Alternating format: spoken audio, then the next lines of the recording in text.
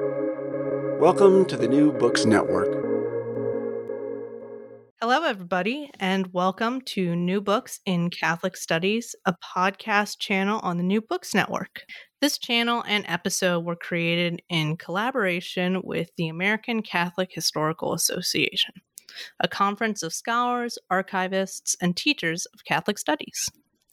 My name is Allison Isidore, and I'm a host of the channel. Today, we'll be talking to Michael Graziano, an assistant professor of religion at the University of Northern Iowa. Michael is the author of Errand into the Wilderness of Mirrors, Religion, and the History of the CIA, published by the University of Chicago Press in 2021.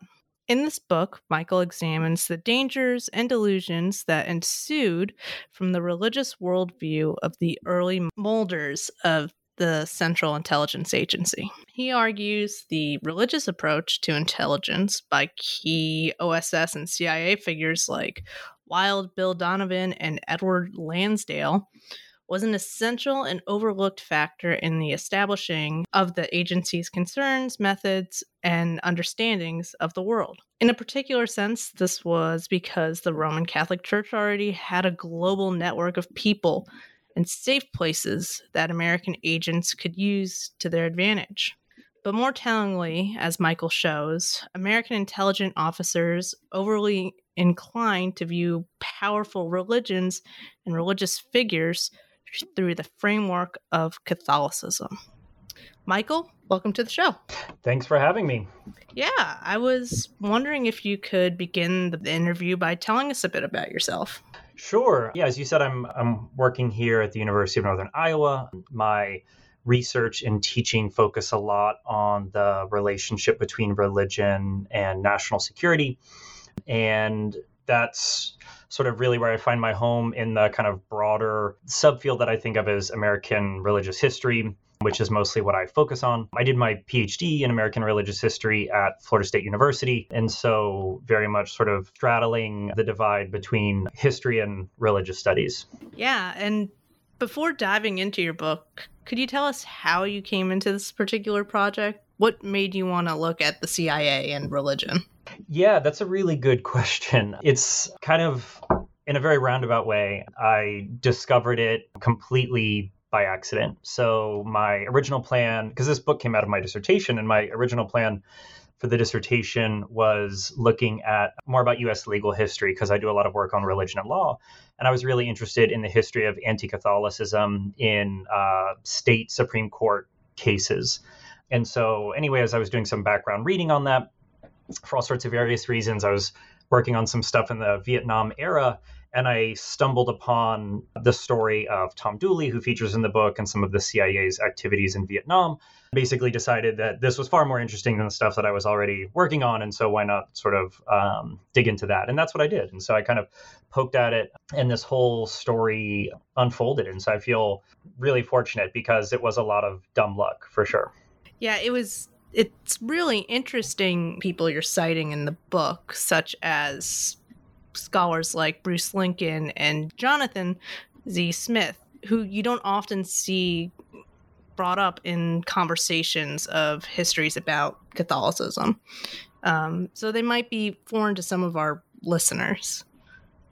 I wanted to ask, what theories and approaches did you bring to this research project? Yeah, Bruce Lincoln, Jonathan Z. Smith, those were folks who I read early on in my graduate career, and I think their ideas proved to be really formative on a lot of the stuff that I was reading and interested in, but also, I think how I see the field of religious studies and the kind of work that we do broadly.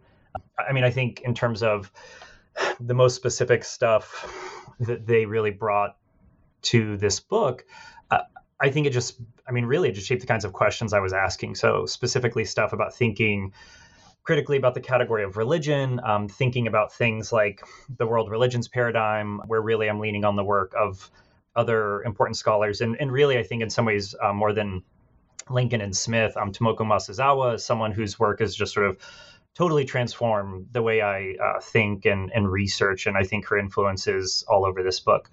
But yeah, in terms of people like Smith and Lincoln, I think for folks, who aren't familiar with those scholars, when they're reading my book, I think they'll see the influence in things like my attempts to sort of historicize the category of religion and think carefully about what the category meant to the historical actors that I'm looking at, and sort of seeing the way that religion can be used as a tool to accomplish certain tasks, as not something limited to the scholar's study, actually, right? But something that people all around the world are doing all the time. And sort of one of the arguments of my book, I think, is that paying attention to that is important.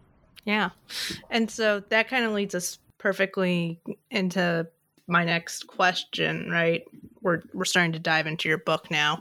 You describe an approach that the OSS developed and that the CIA later adopted called the religious approach to intelligence. And this has a major impact throughout your book. So what is this approach and how did these organizations apply it? So the religious approach to intelligence is a name that the Office of Strategic Services came up with during World War II to talk about the ways they were trying to pursue relationships with religious institutions, especially the institutional Catholic Church. So in the book, I use the religious approach to intelligence to frame both the OSS's work during World War II and then the OSS, which is kind of the spiritual predecessor to the CIA, which gets established after World War II. And so as I'm looking at the religious approach to intelligence, I'm really sort of placing it alongside two broader historical developments in American history at the time. One, thinking about an increased popular interest in world religions, both in terms of pop culture, but also in the ivory tower. And then also a renewed focus on religious pluralism, especially the changing place of religious minorities in American religion and law. And so for the book, the religious approach to intelligence was basically the idea that these American intelligence officers had starting in World War II, that wherever you found religion around the world, sort of wherever you could put your finger on it, religion was essentially the same. It was going to be something that supported human liberty and freedom.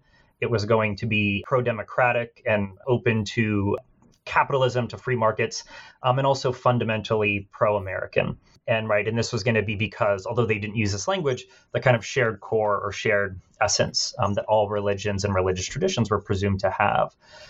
And so in the book, I sketch out basically three big influences this has on American intelligence operations during World War II and the Cold War. The first, kind of building off of just what I was saying now, is that they saw religion as kind of like a universal translator. If you didn't have the language work, if you didn't have the sort of cultural studies work to get on the ground in a particular country, to be able to work there, you could just approach it through religion. So if you could figure out the kind of religion that people had in a particular country and how that religion worked, the idea was that this provided a really easy in to figure out how to work with folks. Part of this is stuff that was unique to the intelligence agencies, but also part of this is, larger things happening in American culture. The sort of cliched phrase that comes to mind that I'm sure some of your listeners have heard is when people talk about religions and they say, different religions are, different ways up the same mountain, or blind men touching an elephant, or, whatever. You can choose your cliche of choice. And in terms of thinking about sort of equality before the law or respect, right, those are, I think, very useful and sort of affirmative ways to think about religion. But in terms of just the, history of religion, the idea that all religions are the same or share the same content is just factually incorrect. They ask different questions, they supply really different answers, they understand the world in really different ways. And so this idea that religion was a universal translator was something that both, I think, encouraged interest in the religious approach to intelligence among intelligence officers, but also something that was eventually going to get them in trouble. And then the other two sort of parts of this briefly are just that in addition to sort of being a universal translator, intelligence officers assumed through the religious approach that the world's religions would be natural allies to the United States, in part because of this shared core or essence that made them friendly to American aims. And then finally, in the book, I track how the religious approach boomerangs, and what starts as an attempt to access religious people and institutions around the world becomes a way to manage religious diversity for the purposes of national security at home, especially with American Catholics. Right, yeah. And it was really interesting because the first group, or the first religion, the Central Intelligence or the OSS, are using as a template is Catholicism and their relationship, I should say, with the Vatican. So, as you say in your book, during World War II, we see this relationship develop between the Vatican and specifically the OSS director, William Donovan. Can you tell our listeners about that relationship and how it developed? Yeah, so William Donovan was the first and only leader of the OSS. The organization gets taken apart after the war. But Donovan was a Catholic. He's from New York, and he was something of an oddity. He was a Republican, a New York Catholic, who tried unsuccessfully multiple times to be a politician. And to make a long story short, his kind of combination of his political and religious identity gave him no end of trouble. And so throughout his kind of earlier professional career, he experiences in a very real way kind of lived anti-Catholicism, like what it meant to sort of be Catholic in a very real way, which had nothing to do with sort of religious meaning or belief or whatever, right? He encountered it as a professional obstacle. And so when he gets made leader of the OSS by FDR in World War II, one of the things he brings to the job is, I think, a more nuanced understanding of both of religious institutions, but also of the kind of consequences or possibilities, perhaps, of religious identity, again, more than just something about what people believe or do or things like this. And so he was convinced early on that it made sense for U.S. intelligence officers to work with the Vatican because he saw the Vatican as a kind of central node in this international information network that would provide a ready-built source of intelligence for American intelligence officers if they could just kind of tap into it. And what I show in the book, and one of the reasons I really became interested in him, is that although he does this, right, he does reach out to sort of Catholic leaders, right, and he is a Catholic doing this, which I think provides a kind of ready introduction in many cases. Even though this all happens, his motivations for working with the Vatican are fascinatingly wrapped up in all of the same broader anti-Catholic ideas that caused himself so many professional headaches earlier in his life. So, I mean, the very idea that the Vatican is this kind of like oasis of secret knowledge is itself, right, foundational to sort of anti-Catholic ideas about, what the Vatican is, that they know everything about everyone, everywhere, all the time, that the Pope sits on this sort of like, throne of panopticon or something. And in reality, right, we know just historically that the Vatican was pretty much information blind during the war. They were really cut off. Nonetheless, Donovan and the OSS were convinced of this. And so they spent a great deal of time, money, and effort to get in with the Vatican, to, read their diplomatic pouches, to, figure out what they knew. And this occasionally led them to, really blinds them into believing things that were too good to be true. And so the one example that always comes to mind with this is, for various reasons, they obtained these documents in Rome that they thought were going to be like Japanese battle plans. And it was unclear why these would be in Rome and like the Roman Catholic Church. But nonetheless, this was what they were presented to be. Donovan gets very excited, right? They vet the information, it clears, it goes all the way up to Roosevelt, only to find out later that what they'd actually found were these fabrications. And they were sort of fabricated documents by an unemployed Italian pornographer, no less, which like does not look good on the after action report. And so, right, they sort of then had to be like, oh, wait, oops about that, right? Like, that's actually not what we thought it was. But the very idea, right, that you would just sort of be in Rome, in the Vatican, and sort of stumble upon Japanese battle plans, I think, only makes sense when you assume that they would be there in the first place. And that's a small detail, perhaps, but I think a really important one to sort of suggest how these American intelligence officers like Donovan viewed the Vatican and Catholicism. Yeah, and going with how they viewed it, you say in the book that Catholicism was foreign enough to be worthy of study, but familiar enough to be interpretable. How does this lens of Catholicism affect the OSS's understanding of other religions, right? Like Buddhism, Islam, or Shintoism? What does the intelligence gathering look like when you see Catholicism as the template? I think, Catholicism, Roman Catholicism looks really good on an organizational chart. I think that is a surprisingly big part of the answer to that question. It makes a nice, tidy pyramid. The Pope is on top. There's like branch offices. And for a lot of these intelligence officers who, A, knew very little about Catholicism, and B, came from the corporate world, these kinds of visual aids, right, these really sort of small details had an outsized impact in how they understood what they were doing. And so I think the fact that to them, Catholicism lent itself to easy representations made it really attractive. Because the idea was if you could visually model this, the kind of actual institution of the religion, what you could then do was sort of figure out how it worked, who was responsible for what, like in any big institution, and then sort of use that as a kind of, fill in the blank chart to understand other religions. And of course, this leads to problems because what it ends up doing is it leads American intelligence officers to assume, I guess for lack of a better word, that there were kind of known unknowns about other religions. For example, right, that like we know there's going to be a pope, we just don't know who it is, right? Or it may not be called the pope, right? But it's something else in Hinduism. But of course, right, that doesn't make any sense. There's no Hindu pope. That's just not a thing. But the sort of insistence that other religions were going to fit this mold, I think kind of ironically both provided the main reason for this model's popularity within the intelligence community, but also one of the main reasons they ran into trouble with it down the line. Right, yeah. And kind of leading away from the OSS and going into the CIA in the 50s now. We're entering a new type of war. We're entering a Cold War now with the Soviet Union. And we're starting to see this rhetoric and discourse surrounding religion, especially with President Eisenhower. So how did Eisenhower use the religious approach, and how did it change from the OSS version? So Eisenhower had worked with the OSS in World War II. He was Supreme Allied Commander in Europe, so he was familiar with the work they were doing.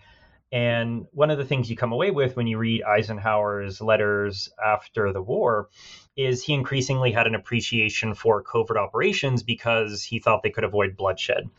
And so one of the things he was very eager to do in his presidency was to figure out what could be done covertly to sort of forestall another war. And at the same time, with his own religious views, he values religion for its social utility. And in the book, I go to great pains to stress, right, that this doesn't say anything about sort of, whatever he personally believes theologically. I'm not really particularly interested in that in the book. What I'm interested in is sort of how he understood religion for its social utility. He saw it as an aid to democracy. And this fits really nicely within developing ideas about the world religions paradigm that were already popular, both in American culture at the time and within the intelligence community. And so to make a long story short, Eisenhower and his administration came to really support the religious approach at a much larger scale than the OSS could in World War II, and really in a much more organized way than the kind of OSS's haphazard efforts during World War II. And in the book, I look at a number of examples of this, but I think the two big ones are, first, the Eisenhower administration sets up a lot of the patterns about relations between the US government and the quote unquote Muslim world. And the idea that Islam is the sort of like formative determining factor when talking to Muslims, right? That it always comes back to Islam, which is not an assumption they make about sort of working with other people in other parts of the world, right? And the second big example is that the Eisenhower administration tasks the CIA with helping to stabilize the situation in French Indochina, what will become North and South Vietnam, and particularly thinking about how to build up support for Vietnamese Catholicism in South Vietnam. And this effort, as I think about it, really becomes the crown jewel of Eisenhower's religious approach. It kind of combines all of the previous efforts and really systematizes the religious approach quite dramatically in Vietnam. Right. And that kind of just perfectly leads us into my next couple questions. It's interesting to see this clear difference between how the intelligence organization announced or concealed their relationship with Catholicism, specifically as it relates to the relationships with Will Donovan and Tom Dooley with Catholicism. Could you tell our listeners about how they used or didn't use Catholicism to appeal to the American public? So in World War II, the OSS was both very interested in working with Catholic institutions, including the Vatican, but they also thought they had to hide those relationships both from the public, but also from other parts of the US federal government. So when I was in the archives, when I was doing work in the National Archives, there are all sorts of very bizarre memos between like the OSS and the State Department, where the State Department is basically asking the OSS to like launder the information before they like Vatican info before they send it into the rest of the government, right? To sort of like get, I don't know, like the stench of the Pope off of it or something, right? That they're concerned that, right, if it goes in sort of without being cleaned up, it's going to lead to charges that like the federal government is sort of, working at the behest of the Pope, which is silly and whatever else we might say about it. But that was one of the big concerns. And so they're concerned about, the OSS is concerned about this during the war. And I think one of the things that my book shows pretty clearly just by looking at the documentary record is that as the war goes on and the OSS becomes more and more convinced of the utility of working with Catholic institutions, they understandably get more and more frustrated at the extent of American anti-Catholicism, because they're working with Catholic folks abroad who are trying to get them to, work with the United States. And a lot of these Catholic folks are like, why would we do that? We know the United States doesn't like Catholics. They hate Catholics. And the OSS has to be like, oh, that's nonsense. That's totally crazy. Right. And then they take the info back home to other folks in the US and they're like, don't give us this. We hate Catholics. And the OSS is like, no, we don't. Right. We're trying to like sort of push past this. And so they're kind of negotiating in both directions, I think, to do what they saw as, right, advancing sort of superior access to information in the war. One of the other sort of curious things there for the OSS is that when the war wraps up, they're so concerned about the sort of perceived influence of the Vatican on their work that they actually go to the extent of purposefully mislabeling their documents for the archive. So today, right, if you go into the archive, I mean, it's since been cleaned up, but there's records of this still that you can find. They come up with sort of made up names for some of this, right, that like parts of the Vatican are be codenamed as like different flowers so that, right, even years later, as people are looking at OSS records, it would not immediately be apparent who they were working with. And they only do this in part for the Vatican records, right? Other stuff like country names persist. So there's a big sort of concern about this. And then that all just goes out the window very quickly with the CIA. So the CIA, also works with Catholics, but within 10, 15 years, so much has changed that the CIA moves from being concerned about sort of public awareness of these efforts to literally publicizing it, right? They work with Tom Dooley, one of the stories I talk about in the book. They work with Tom Dooley and others to basically get stories about sort of American Catholic heroism published in as many venues as possible. They fabricate large parts of best-selling books to sort of advance U.S. aims in Southeast Asia. And, they can't advocate for sort of like U.S. government Catholic cooperation enough. And part of that is, of course, because of the sort of national security, foreign policy concerns of the agency. But the other big part of it is just the sort of shifting place of Catholicism in American life and how quickly things change after World War II, which, goes well beyond the intelligence community to things like Tri-Faith America, and again, a sort of different interest in world religions. Right, yeah, and that kind of leads us perfectly into the next question. While Dooley's books about Vietnam really helped shape the American opinion on Vietnam, there were other methods the U.S. took in shaping the public opinion on the war, using rhetoric and discourse specifically about protecting religious freedom. Could you talk a bit about the CIA's campaign and how they presented Vietnamese Catholics as empty signifiers that Americans could then see themselves as in Vietnam?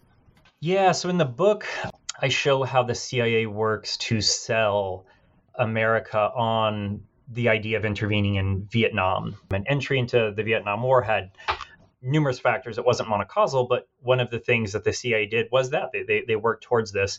And one way they did that was through sort of thinking critically about how do you best build sympathy for South Vietnam to American audiences, because this is not sort of building sympathy for West Germany. These are not white people, right? You're talking about a brown-skinned Buddhist majority country in Southeast Asia that most Americans could not identify on the map. And that's a tall order, right? How do you get Americans to think about, we should potentially be spending American blood and treasure here if necessary? And what they end up doing was sort of deciding, and in part this is, a command on high from Eisenhower, but what they decide to do is to highlight the Catholic minority in South Vietnam as sort of a stand-in for Vietnam as a whole, and to argue that what was really at stake in South Vietnam and the Vietnam War as a whole was religious freedom, that Christians were being persecuted, right? And there's a really sort of strategic sort of hand waving going on where, right, Vietnamese Catholics become Christians, right? Which, I mean, of course, right, they are, but this is not necessarily something that would have been taken for granted at the time. That, right, Christian religious freedom is under attack from godless communists, right? And all the Vietnamese want is what Americans can wake up every day and have, which is the freedom to worship God in the manner of their choosing or something like this. And the kind of, to get to the nitty-gritty details a bit, I mean, one of the ways they do this was just through appeals to longstanding racist and Orientalist tropes about Asians in the American imagination. So they transform Vietnamese identity into something American audiences could understand, which is, of course, one of the sort of classic moves of an Orientalist discourse, right, is to make the East serviceable to the West, right, to like give it some kind of value so that the West can better understand itself. And in the case of the Vietnamese, a lot of the CIA-backed material talks about Vietnamese as anything but Vietnamese. I mean, of course, right, they're described as Vietnamese, but the way that they're described is through a just, like potpourri of identities that are really kind of curious. So like at various times they're described as like Texan or Christian or American or Catholic or Jewish. And each of these identities is supposed to highlight something that makes the Vietnamese, a good friend or partner to the United States. And so, for example, some of the like ritual practices that Vietnamese Catholics did are described in books like Tom Dooley's Deliver Us from Evil, which is heavily promoted by the agency, as they described it as something like, quote, the liturgical chants of the ancient Hebrews. And there's a lot of work going on there, right? Like there's a lot happening in that kind of analogy. And so the Vietnamese become depicted not just as, people desiring religious freedom, but almost something more grand, the kind of spiritual ancestors of the Americans, right? People who aren't in the exact same place or perhaps time period as Americans, but people who are on the same kind of religious journey. And, this is incredibly, like I said, dismissive and Orientalist and racist and anti-Semitic. It was also fairly effective if we sort of judge from the way that these materials were received and the kind of public sympathy it builds, particularly for Vietnamese Catholics at the very beginning of what will become the American War in Vietnam. As we wrap things up, I see we're running out of time. I wanted to ask what projects you're currently working on. Are you having any lingering questions that remain from Aaron into the Wilderness of Mirrors, or has your work taken a new direction? So I've got a couple projects going on. I'd originally wanted to pursue kind of a spin-off project to this book that relied on additional sort of declassified records that I had been planning to get through the Freedom of Information Act. And I'm going on, I think, year 6 or 7, waiting for those materials. So I'm starting to think, that might not be a book 2 kind of thing. Like perhaps before the end of my career, I'll see those documents, but maybe not. So I'm moving away slightly from the CIA. I'm still very much interested in religion and law, religion and national security stuff. The project I'm starting to assemble now has to do with the relationship between religion, national security, and public education more specifically. So my institution, the University of Northern Iowa, our core program is teacher preparation. So about 1 in 4 of my students are training to be teachers. And this has really shifted my teaching and research, both to sort of think about it as a professionalization opportunity, but also to kind of think about the history of the way we talk about religion and public education in the interests that those conversations serve. So one of the things I'm looking at right now is the history of this idea of religious literacy, thinking about being literate in religion, sort of what does that mean? When does that come about? And what ends does that get put to? So yeah, that's what I'm working on now. That all sounds really fascinating, and I can't wait to read more of that. So thank you, Michael, for being on the show. It's been great talking with you. Thanks for having me. This has been New Books in Catholic Studies, a New Books Network podcast.